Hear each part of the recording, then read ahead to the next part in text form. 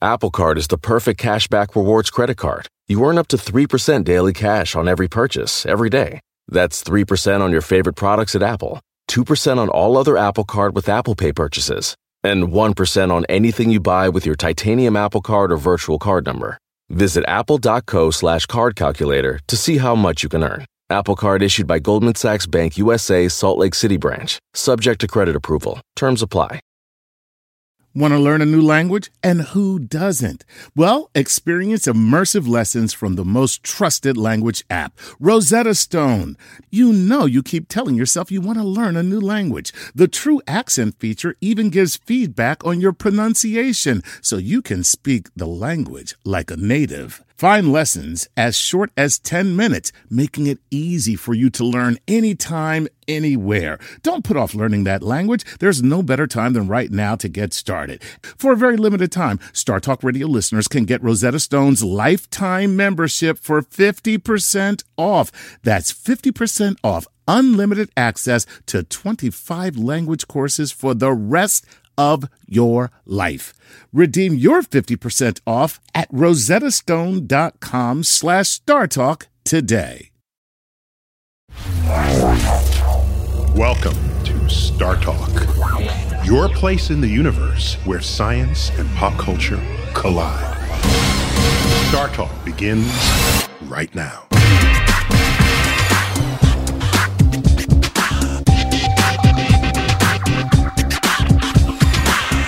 Welcome to Star Talk Radio. I'm your host, Neil deGrasse Tyson, astrophysicist and director of New York City's Hayden Planetarium. Joining me this week, I have two guest hosts. I've got Chris Hardwick. Chris, welcome to Star Talk Radio. Thank you for having me on Star Talk Radio. It's an honor. You have a huge following because you like the host of Nerdist. Yes, sir. Not Nudist, Nerdist. Nerdist, yes. Nerdist. Different demographic. And I caught you on the East Coast. You're here in New York City, and you brought one half of your other Nerdist team. Yes. Please introduce him. This is Matthew Myra, my one of my two co-hosts and NASA fanatic, and Neil deGrasse Tyson enthusiast. Yes. As I learned earlier, he was reciting my biography chapter and verse. And is he a fan or is he a stalker? Which is it? He's a stalker fan, so he'll hug you to death. I am a fan of yours. With Matt, a pillow over the face, right? Matt That's how it's done. He wants to own your skin, but I really appreciate what you do.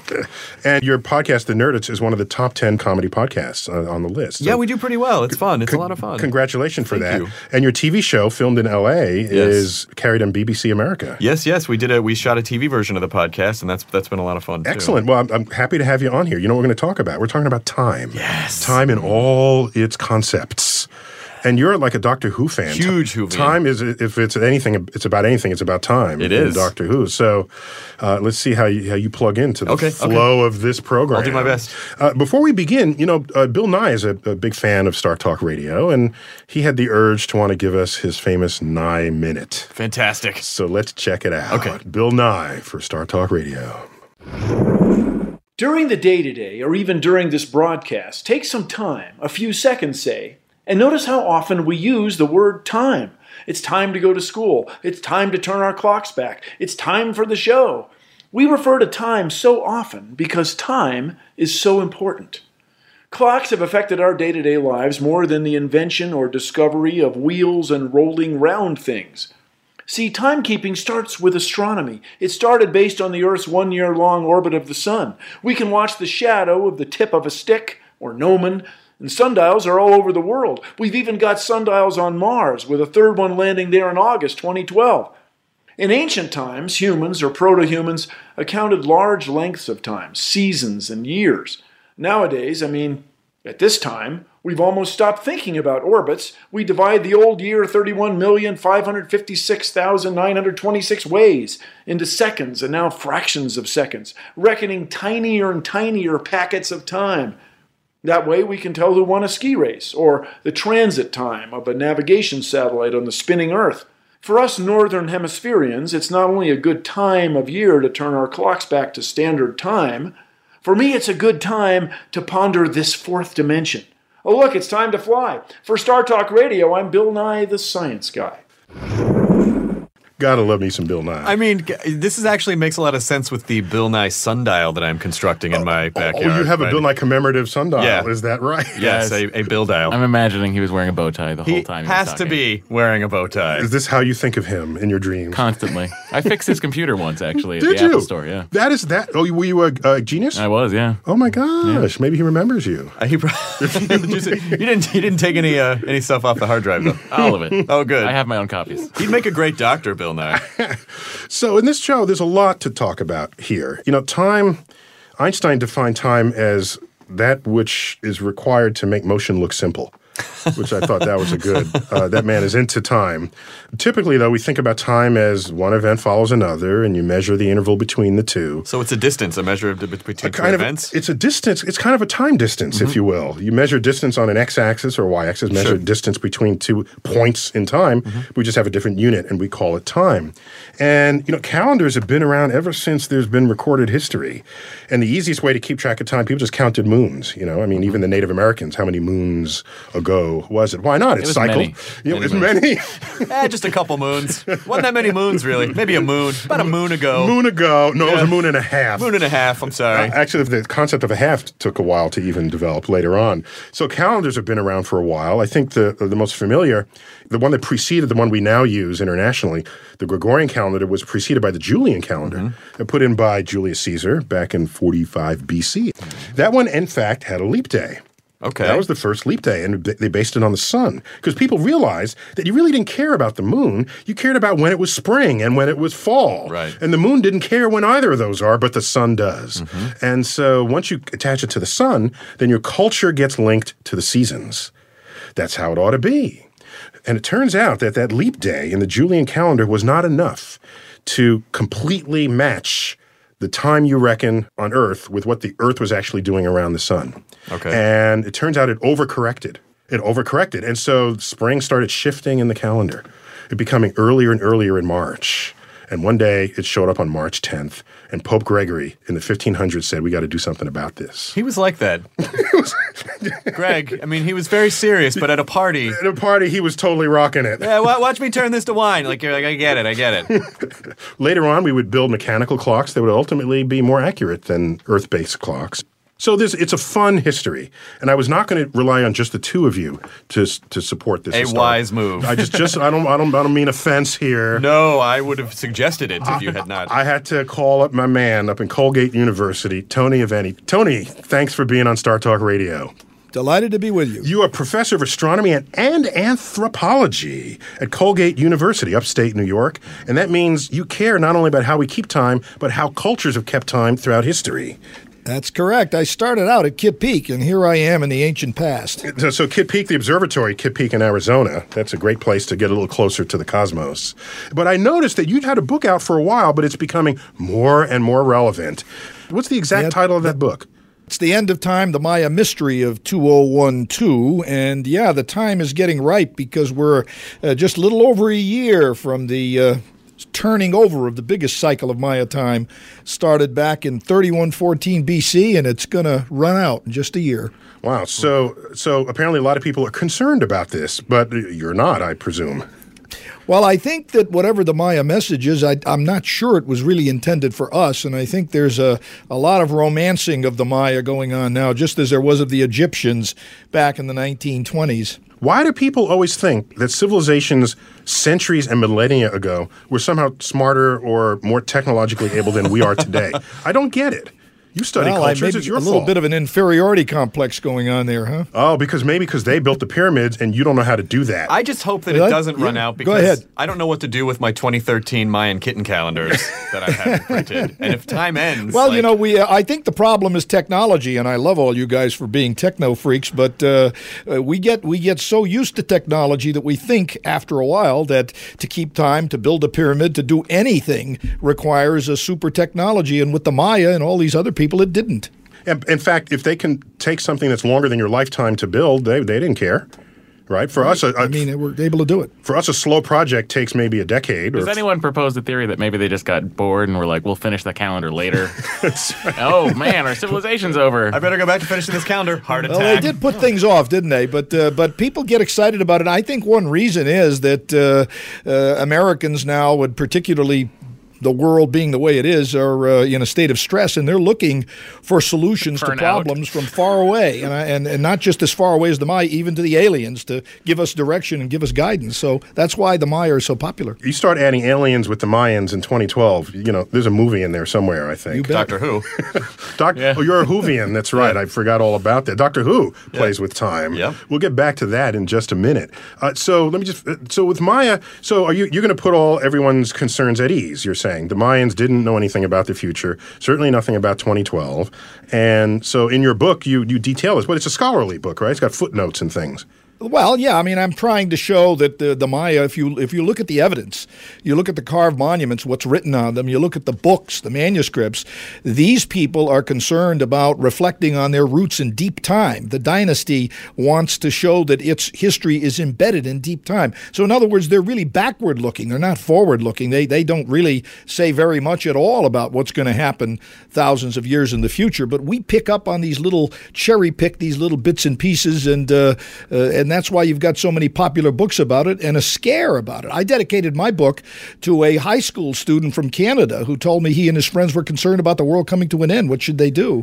It's a lot of scare stuff, I think. Well, plus it scare that people. I have found that humans are only happy when they think the world is going to come to an end. I don't understand it. It sells movies. We like finality. We're fear-driven species. I guess so. Lights a fire under us. It lights a fire towards action, I guess. Well, to be honest, I think it comes from religion. I think American religion, very, very much oriented toward the idea of the second coming, cataclysm, apocalypse.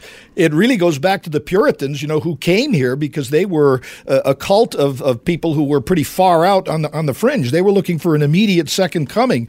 Even Columbus, when he came here, talks about coming here because this will be the place in the world where Christ will descend. So there's a long history of American religion being involved with apocalypse. And where did religion come from? OCD. If I perform these rituals, we won't get hurt. If I perform these rituals, everything is fine. There you have it. So I'm curious about something. The Mayans, people think they could predict the future, but if they could, you think they would have predicted the end of their own civilization. And to that, they failed. So that gives me very little confidence. Well, there's a different guy working on that. That was a different guy working on it. I was at a conference in Philadelphia just recently, and there's no other way to call them. It was the Time Lords assembled. These are people who are keepers of calendars and clocks, and they decide when there are leap seconds and when there are not. Mm-hmm. And they decide which cat's going to be February. Which in the calendar. Oh, yes. They keep all time. I don't know if they had cat calendars. I'm not sure. One of them is a gentleman named Frank Reed, and I just chatted about how far we've come and what affects the rotation of the Earth and what we now know controls our reckoning of time. Let's see what he had to say. Things that change the motion of the Earth. Primarily, it's the gravitational pull, the tidal effect from the moon. Okay, so moon is number one. Okay, the tidal sloshing on the continents. Okay, what else you got? The Earth's atmosphere itself, the jet stream in particular, as the jet stream snakes around and moves about, the total amount of angular momentum that's in the atmosphere changes, and it has to go or come from somewhere. So if the angular momentum of the atmosphere goes up, the angular momentum of the Earth goes down, so it would slow down a touch. Okay, so who would have thought that moving air has any effect on the rotation of the Earth at all? Because we don't think of air as being something significant. And it's a big deal, and it turns out just in the past 10 to 15 years that the people who study this have gotten to the point where they can really predict the rotation of the Earth, how it's going to change over the course of a week or two based on modeling the weather. Wow. So this effect doesn't accumulate, it just fluctuates it up and down seasonally. Yes. Okay. That's cool. And how about ice flows? What's going on there? The Earth's crust has been rebounding since the last ice age. So that means the Earth is getting rounder, more spherical. It's changing shape. And as it changes shape, it necessarily changes rotation, just a conservation of angular momentum. It's changing from the lost weight of glaciers, is what you're saying. Yeah, it's been squished. It's like one part has been pushed down where the glaciers used to be. Other parts have been pushed up. And it's now going back to a rounder shape. So, for example, the area around Hudson Bay and the area around the Baltic Sea, they're still rebounding expanding, which means that land is coming up from beneath the water, and you can see this on a timescale of a decade or two. There are more rocks in the sea off Sweden than there were 10 years ago. More rocks off of Sweden? That is, on the coastline, you have more rocks sticking up out of the water because the sea level's going down up there. Relative to the land coming up. Exactly. Okay, I didn't know that. And so now you're changing the shape of the Earth, and necessarily the Earth has to spin at a different rate in correspondence with that new shape. Yeah. Okay, so what you're saying is Earth sucks as a timekeeping device. It does, but it was so good for such a long time. It had a good long run. We're coming up on our first break. This is Star Talk Radio. I'm your host, Neil deGrasse Tyson. I've got Chris Hardwick here and Matt Myra. Matt Myra. There's a star named after that. And we've got Anthony Aveni, Tony Aveni in studio. We'll come back in just a few minutes. Star Talk Radio, talking about time. Whether you're a family vacation traveler, business tripper, or long weekend adventurer, Choice Hotels has a stay for any you. And that's good, because there are a lot of me's. Choice Hotels has over 7,400 locations and 22 brands, including Comfort Hotels, Radisson Hotels, and Cambria Hotels. Get the best value for your money when you book with Choice Hotels. Cambria Hotels feature locally inspired hotel bars with specialty cocktails and downtown locations in the center of it all. Hey, that's me. Radisson Hotels have flexible workspaces to get the most of your business travel and on-site restaurants. That's me, too. And at Comfort Hotels, you'll enjoy free hot breakfast with fresh waffles, great pools for the entire family, and spacious rooms. Hey, that's me, too. I guess I'm just going to have to stay at all of them. Choice Hotels has a stay for any you. Book direct at choicehotels.com, where travel comes true. Welcome back to Star Talk Radio. I'm your host, Neil deGrasse Tyson. Joining me this week as a special co-host is Chris Hardwick. Hello. Host of The Nerdist, one of the greatest comedy podcasts there ever were, I'm told. Let's say that. Sure, let's go with that. And you've got one of your favorite co-hosts from that show. Yes. Matt. Your favorite. My favorite. His very I can't favorite. pick favorites. Matt Myra's your favorite. Okay, Matt Myra. You guys on the East Coast visiting here from Yes, sir. L.A., and I thought I'd nab you for an episode of Star Talk. Thank you. Thanks for coming in. And thanks for doing The Nerdist as well. There you go. Oh, yeah. Just before this, I was a guest on The Nerdist. So happy to have been Quid there. pro quo. So we've also got Tony Aveni. Tony, you're an expert on time, on cultures, on calendars. How have people reckoned time from one culture to another? There's differences out there, right? Well, Neil, listening to the conversation about the moon perturbing the earth reminds me that in ancient Babylon, you would figure out when to pay your rent by whether or not you saw the first crescent moon. And you'd figure out when to go to work in medieval times by whether you could tell heads from tails on a coin. So we're really talking about systems of time that are very, very low tech. And I think once we stuck that stick in the ground to make the sundial, then we started with the techno revolution and moved on from there. But you're telling me a stick in the ground was the beginning of tech timekeeping? Sure. Bill Nye would say so. He loves prior to sundials. that, Bill Nye would say so for sure. Okay, so now we got a sundial, but that now connects time to the sun, correct? That's right. Mm-hmm. And that presumably was transformative to culture. But not just the sun. I mean, time is connected to the human body. In the Maya world, for example, the 260-day calendar comes from the gestation period of the human female, and they married together two exquisite cycles to get to that. 20, which is the number of fingers and toes on the human body, and 13, which is the number of layers of heaven. 13 times 20 equals 260. So time is what I call echogenic. I mean, it really comes from nature, which, of course, astronomy is part of nature. Echogenic. I love that word. Wow. I'm curious. Do we have the most efficient calendar we should have in modern days? I think so. Tony, isn't the Gregorian calendar the most accurate calendar there ever was? Yeah, the Gregorian calendar is about as accurate as the perturbations in the Earth's orbit that caused the changing of the of time. We nailed it, you guys. It's deadly accurate. It's Thanks, the most monks. accurate in the world. Yeah, but the problem is, of course, it's still based on the rotation of the Earth and Earth's time around the sun. Oh, no. But over the years, in particular the second half of the 20th century, technology advance really far from the stick in the ground. And when you start keeping atomic time, that's where you discover that Earth is not as good a timekeeper as you might have wanted. In fact, back in this conference I attended of the Time Lords, who are the keepers of leap seconds and things, I caught up with a guy named Rob Seaman. He's one of these people who worries about whether there are leap seconds or not in the calendar and how they get reckoned. We'll talk about leap seconds more later. But let's check out what Rob Seaman had to say. If you look at a sundial, the sundial keeps the apparent solar time, where the sun is in the actual sky. Through the course of the year, it varies by about 20 minutes one way or the other. So in other words, what your watch would say was high noon, your sundial would disagree with that by about up to 20 minutes. That's right. The actual length of each day is much closer together because this accumulates during the course of the year. The days through the course of the year only differ by about half a minute or a minute. But those add up each day. They do add up each day, but every day is very close to this mean solar day. Mean meaning average solar day. Right. Exactly. So we're at a conference in Pennsylvania to discuss the future of timekeeping and whether it should be linked to the Earth or not. What I want to understand is if you do not link it to Earth, what are the consequences of that? What happens? Midnight ends up at sunrise and noon ends up at sunset?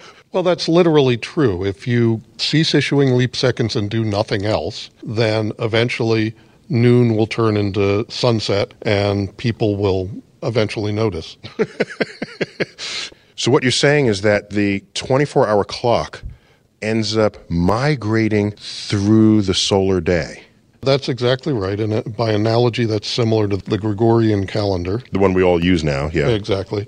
Was fixed such that it didn't migrate through the course of the year, such that harvest time remained at harvest time every year. On the calendar, right. Because at that time, by 1584, the spring equinox, which typically happens around March 21st, was happening about March 10th.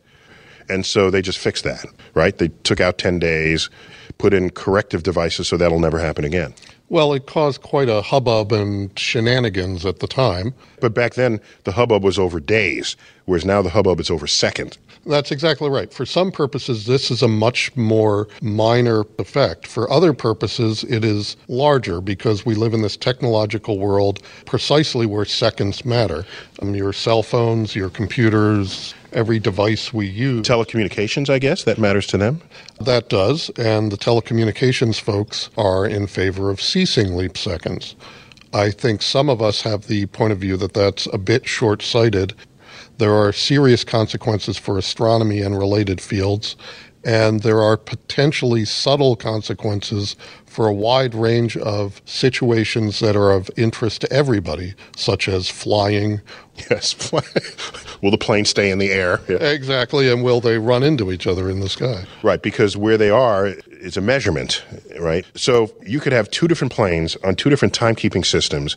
If they have two different times, then the planes won't know where they are relative to each other on Earth. That's exactly right. It's very much about the way the network works, how multiple devices, multiple systems, multiple people talk to each other. Wow. So, yeah. So these guys, they're... Those technology I have jerks this for don't you. want leap seconds. That's the TARDIS. Is that how you arrived in New York? Yeah. Yeah, but from 10 years ago. From Whovian fans, Yeah. yes. Okay, that's the sound of the TARDIS arriving You are with, the Time Lord. with its brakes on. Time I'm and told. relative dimensions in space. That's what TARDIS stands for. So just in case you didn't know what a leap second is, you may not have known that Earth's rotation rate is not constant, and it's being influenced by so many factors, primarily the moon, with the moon affecting the tides of the oceans, sloshing back and forth on the continental shelves. This is actually slowing down the rotation the of the moon Earth. giveth and the moon taketh The moon away. mostly taketh Yeah, away. seconds. Also, thanks for the werewolves, Moon. I know.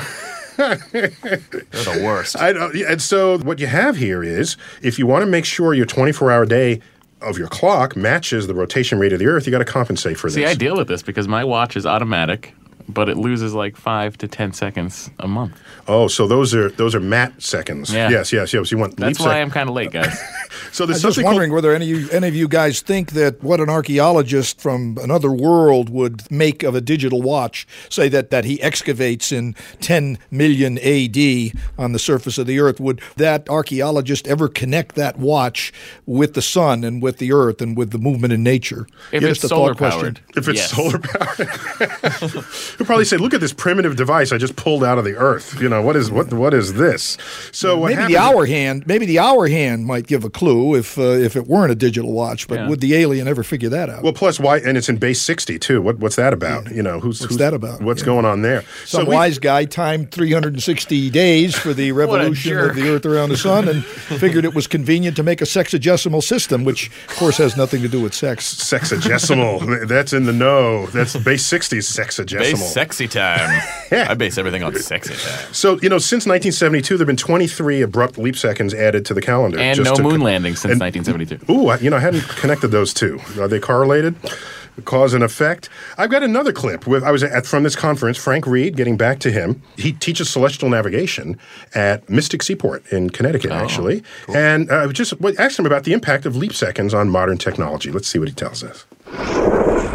There are some big issues, and the primary one is that an enormous amount of software has been written that limits the difference between the time by the sun and the time by the stars and the cosmos to a limit of 1 second.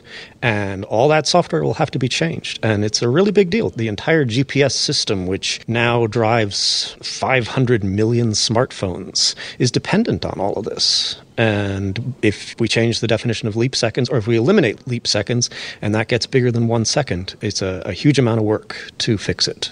Okay, so how much should we care about the workload of programmers? We're talking about a huge definition now. That's right. That'll affect the entire planet. And do we care about whether a few programmers have to work overtime?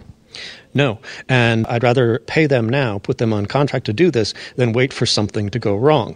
So it's like Y2K, where we knew it was coming, so everybody worked overtime. All the programmers were called in late at night to fix that one. That's right, because the bug that hasn't happened yet is the one that's really going to bite us. The global economy now depends on time synchronization, and it's nothing to sneeze at. Synchronization is something else. Before anyone talked to each other, who cared that anything was synchronized? Well, again, it started with religion. I got to tell you, this is back in the 6th century AD when clock bells were first invented. I mean, the first clock was just a mechanical series of bells that would tell people when to pray during the middle of the night. All at the same time. And during the daytime hours. If we don't pray together, God's not going to hear us. So all at the same time. So the first need for synchronicity there. Yeah, that's the synchronicity started. You remember Frere Jacques? Dormez-vous, dormez-vous. I'm not going to sing. I got a terrible voice. This is the guy who was like the Brother first John, person. Brother John, are you sleeping? Are you sleeping? Yeah, right. Brother, are you sleeping? And he wasn't answering his matin, his clock bell that was ringing. So he's the first person to be beguiled by the tyranny of the clock, if you will. Oh, I didn't bring my prayer bells. Didn't know that. Oh, my God. But they put a face on it, and, it became the clock. But we have a weird perception of time even with technology. It's the idea that when you're downloading a file and it says like a minute, 20 seconds, an hour, like we don't even perceive time the same way. Right, it's just whatever the download time says, right. Whether or not it's real. Right. Okay. Yeah, it's a Western obsession, though, clearly. All the other cultures of the world are not, at least in the past, were not concerned about this. And I recall an anthropologist telling me once about this tribe in southern Ethiopia, and he said they don't seem to be concerned or harassed by time. And then he says they're so fortunate. They're so fortunate, When we come back from our break, we're going to take time to another dimension and bring in relativity to find out what that has to say about it. My favorite. We'll see you in a moment. This is Star Talk Radio.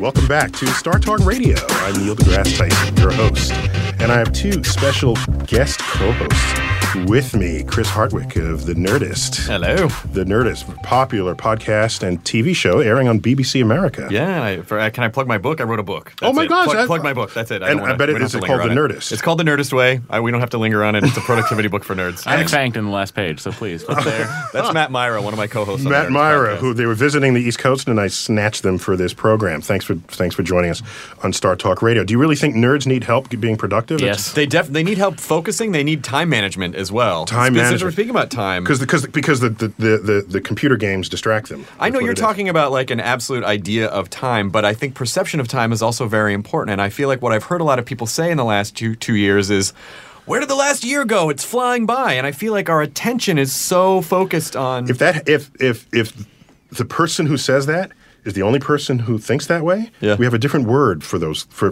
what happens. That's like psychologists have words. If you're the only one experiencing that time phenomenon, right? That's a different problem. Then you're special? Yes, you're special. The point of science is to find out what is going apart from, what is true beyond just your perception. But isn't perception important with time because it does affect how we... Yeah, on a different show. This is time. Thank you. Oh, dang. This is real time. That just slapped me with a comment. Tony, Professor Colgate, this is your expertise. Calendars, clocks, time. But you have a deep anthropological dimension to your studies. Do you ever get to care much about emergent timekeeping ways and what its effect is on modern culture? Oh, absolutely. And I've devoted a section to my earlier book, Empires of Time, to that discussion. And I'm just quite taken with this obsession that Western culture has with time. You started out by talking about the Roman calendar. And, of course, before that, and that was precise enough, but before that, did you know that the year was based on the gestation period of cattle in the pre-Roman Empire? 307-day year. It all goes back to this echogenic thing that I'm going around preaching here. Echogenic. That's a cool word. So we've been like worshiping cows for quite some time. Oh, they're delicious. Well, if you hang with cows, you got the meat and the milk and the blood, and it's a machine for keeping humans alive. Start a cow calendar. A cow is a machine for keeping humans alive. Yeah, so basically our calendar is built around a burger. A burger. That's really... What I like about cows is you just put grass in on one end, and then your T-bone comes out the other. Perfect. Perfectly cooked. Well, so what we have is time is not only a perception. We've got with Einstein, there's relativity. Time is relative. And it's the rate of time that's relative. That's what that means. And if you go fast, many listeners already know this, if you're any kind of fan of physics, that if you go fast, your time will tick slower for you compared with others in observance of you. And so if you want to go to another planet, another galaxy, and travel fast enough, you can travel arbitrarily fast and you'll age arbitrarily slowly. Mm-hmm. The problem is when you come back, thousands of years have gone by and everyone would have forgotten about you. The twin paradox. You get Twilight Zoned. You get zoned. I like that. You got zoned. You get Twilight Zone. So, but it's important to note there that that's not a perception of time. That's the actual flow of time. Particles know this. Your biology, as a consequence of being composed of particles, knows it. Your brain is all part of this conspiracy to have your time tick more slowly. So how do they get around this in Star Trek when they're traveling faster than light? Oh yeah. So they've got the warp drive that warps space. Bends space, and then they cheat and they cut a hole between the two corners that are now close to each other. They're enveloped in a static warp shell, everyone. Is that how you call it?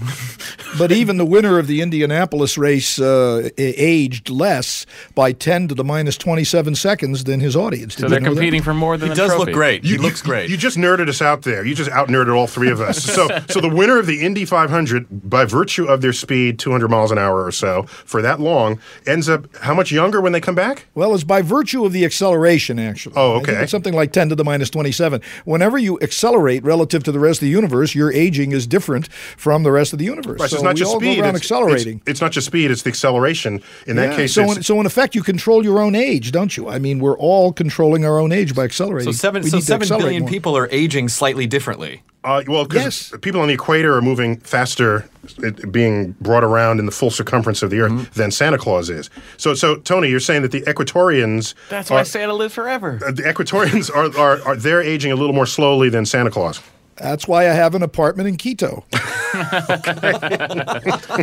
love Tony. Wait, and give me that time again that the Indianapolis 500 winner has aged I'd less? have to go back and calculate it. I did assign it as a physics problem once. I think it's something like 10 to the minus 27, but you better work the calculations again. It's pretty simple to work out. 10 to the minus 27 seconds. Seconds, yeah. That would be per race. A billionth of a second. Yeah, it's down under the femtos. Every billionth of a second counts.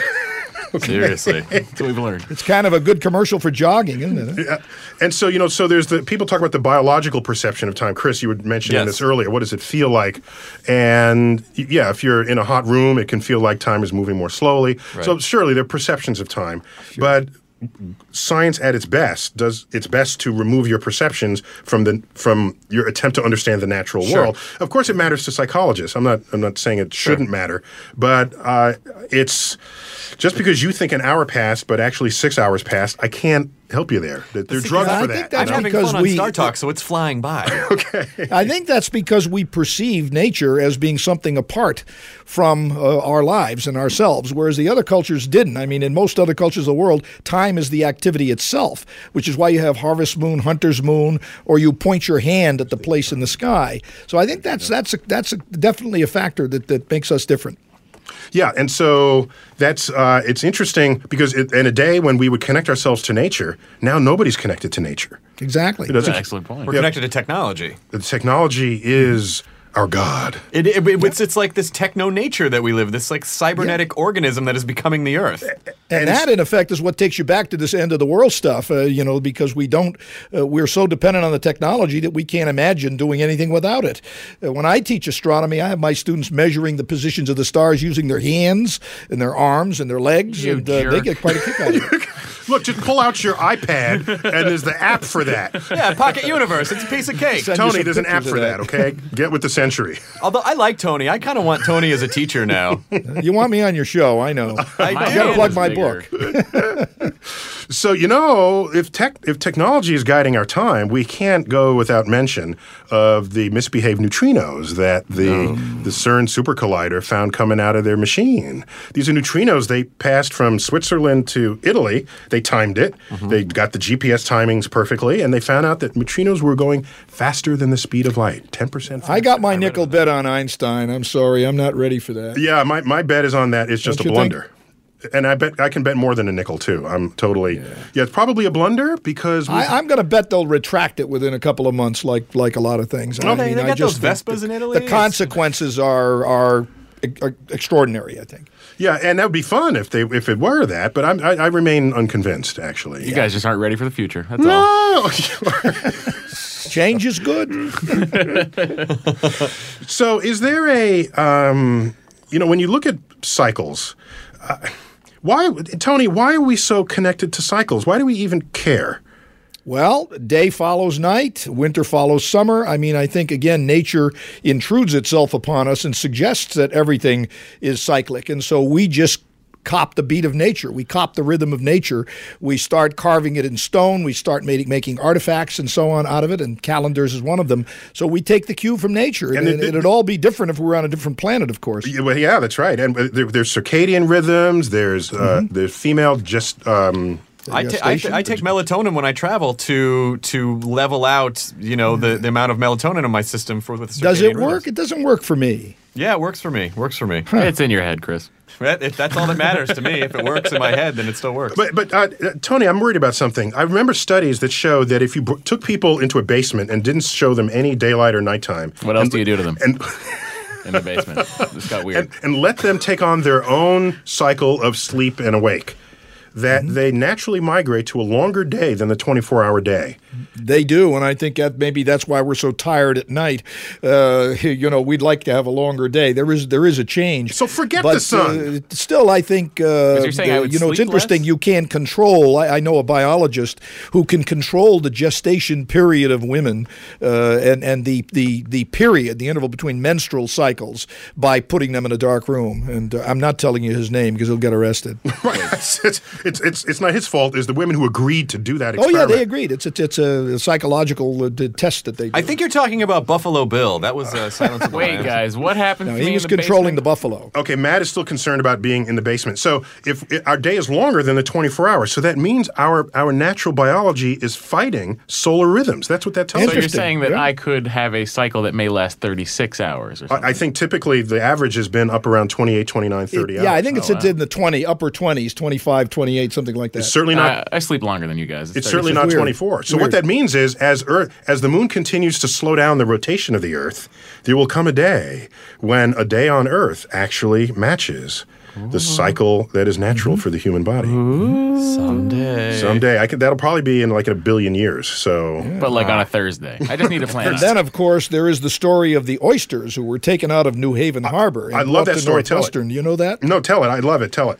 Well, it's interesting because they could time the opening and closing of the valves of the oysters, and according to the tide in New Haven Harbor. When they moved them to Northwestern, the Midwest, the oysters, lo and behold, migrated their opening and closing of valves to a cycle that matched what would be high and low tide somewhere near Chicago. Oh, wow. That's pretty astounding. And nobody's ever explained why that's true. Oysters maybe have a memory of their own. Oysters are happening. That's what that is. We just eat them. But they're doing the same thing we did. I mean, they're just copying nature's rhythm. What if I put an oyster in a basement? You have a basement fixation. I'm not going into your basement. Is there Tabasco in the basement? They have movies about people with stuff in basements. When we come back to Star Talk Radio, more on this special edition that's all about time. I'm Neil deGrasse Tyson.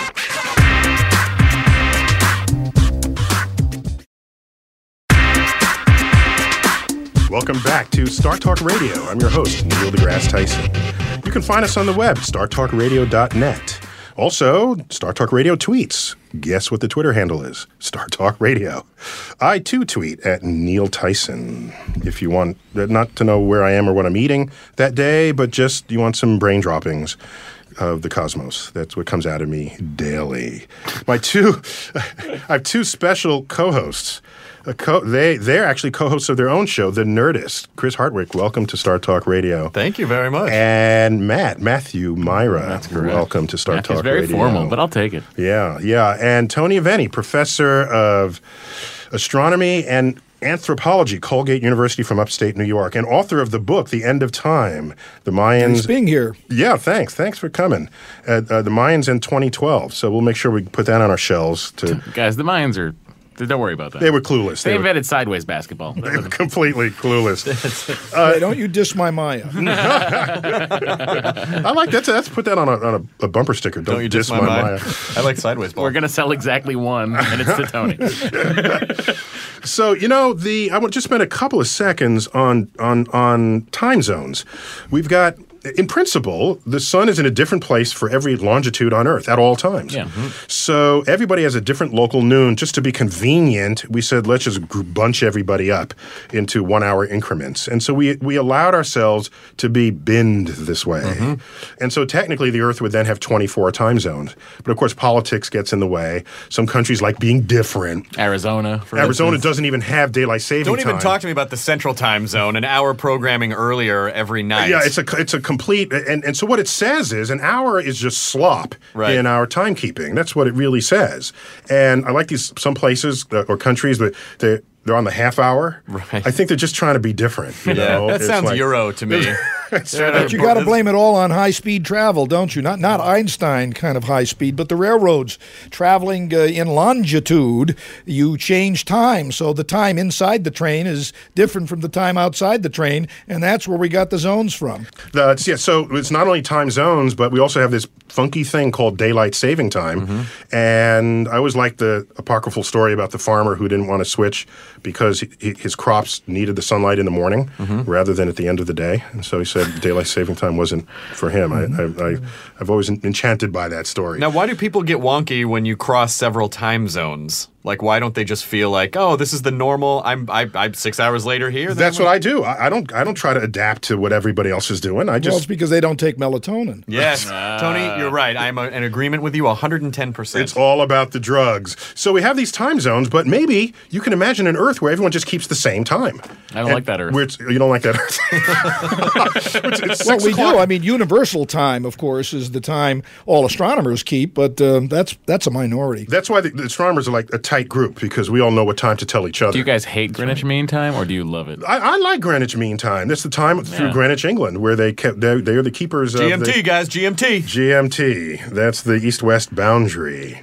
Going back to my little workshop that I attended in Pennsylvania on time, on the Time Lords of the world. How did you get invited, and why didn't I get an invitation? I'm not divulging that. I have secret ways. I have access to the Time Lords. Bob Seaman talks about 500 years ago and 500 years from now, and just how time reckoning mattered then versus how it might matter in the future, particularly if you accumulate these leap seconds we were talking about until they themselves accumulated an hour. Let's find out. At the rate we've been accumulating leap seconds, how many years into the future would you project that we would have accumulated an hour's worth of leap seconds? Perhaps 500 years. Only 500 years. Only 500 years. That is the That's right not that point of far. view. That's not that far. I agree. To an astronomer, that seems like tomorrow. Okay, now 500 years ago, they were still trying to map the Earth. So is it audacious of us to think that our software that we're writing today is going to matter 500 years from now? Well, some sort of software will matter 500 years from now. Of course, 500 years ago, clocks didn't exist as we know them. So this has happened entirely in this frame of time. Yeah, so 500 years from now, they're saying our Oceglop didn't exist back in the 21st century. You'll have to define that term for me. It's just something that they invent that solves everything. And they'll look at how quaint our debates were about leap seconds. I think it's a little bit hubristic to imagine that 500 years from now, they will be running systems that use code that you're writing today. Well, what they will be using in 500 years is the Earth. The Earth will still be rotating, one certainly hopes, in this quirky fashion. If we have geoengineering, we will just change the rotation of the Earth so that we wouldn't have to mess with our atomic time. That's actually been suggested, and you can... Whoa, you guys actually talked about this? Well, over a beer. In addition to, George Jetson ideas of putting rocket engines on the equator, you can see the signature of the ice caps melting. You can see the signature of water being impounded behind dams. What you're saying is, as mass redistributes on Earth's surface, as glaciers melt into the ocean, that sort of weight used to be on land, now it's flowing in the waters, right? And you used to have a river, now you dam it, and you accumulate extra weight behind the dam. So this changes where the mass is on Earth's surface, and we learn in physics, that'll change the rotation rate of the Earth. That's exactly right, and not necessarily in ways that are obvious, because the ice caps are at altitude, so you bring the water closer down. The water tends to flow towards the equator because of centrifugal force. And personally, I couldn't tell you whether it would speed it up or slow it down. Okay, so like the ice skater, that's an obvious one where the ice skater brings in the arms and they spin faster. It's a much more complex version of that problem. Yes, plus if the ice caps melt, the ice skater won't have anything to skate on. Okay. Burn. There you go. So that was Rob Seaman. Geoengineering. Geoengineering is really cool. I like the concept because it means you're in control of your planet. Sure. You're not running from earthquakes and hurricanes. But in the long run, though, the Earth is slowing down. The rotation is slowing down, and there's nothing that's going to stop it. It's Rockets on the equator. effect. Rockets on the equator. Tony, rockets on the please, rockets on the equator. Or we can arrange for there to be an earthquake to redistribute the mass so that it speeds up again. I love it. A This billion sounds like a hamsters on a DeGrasse wheel at the core of the conspiracy Earth. to get out of having a longer show. I mean, face it, your show is going to be longer if the day is longer. Oh, there you go. We can double up the time. That's what. So, because if we settle Mars, for example, maybe Mars has an almost 24-hour day, but we can make it exactly match. Isn't that interesting? Why is that? Almost the same. Almost the same. Length of the day, almost the same tilt of the axis. What's happening? It's very cool. That's why we Why want is to go that? there. We want to go there. We're going to end up like Listen, Mars. guys, we got to wrap up the show. It's been fun talking about What are time. we out of? Time. Yes, perfect. We're out of time. Tony, thanks for being on the show. And I'm Lovely gonna have to be to have with you and Chris and Matt. I'm going to have to Thanks, have Tony. you back. Tony. And you guys, thanks for coming. Thank you. And when I'm in LA, I'll certainly look you guys up. Let me do. try to get my tweet of the week here. Star Talk tweet of the week. It's going to be a doozy, you guys. Okay, I got one. You ready? Kicking cosmic butt. We not only create elements the universe never thought of, we now keep better time than the rotating Earth. Nice. Yes. Hashtag swish. He shoots, he scored. This has been Star Talk Radio, brought to you in part by the National Science Foundation. As always, this is Neil Tyson signing off, telling you to keep looking.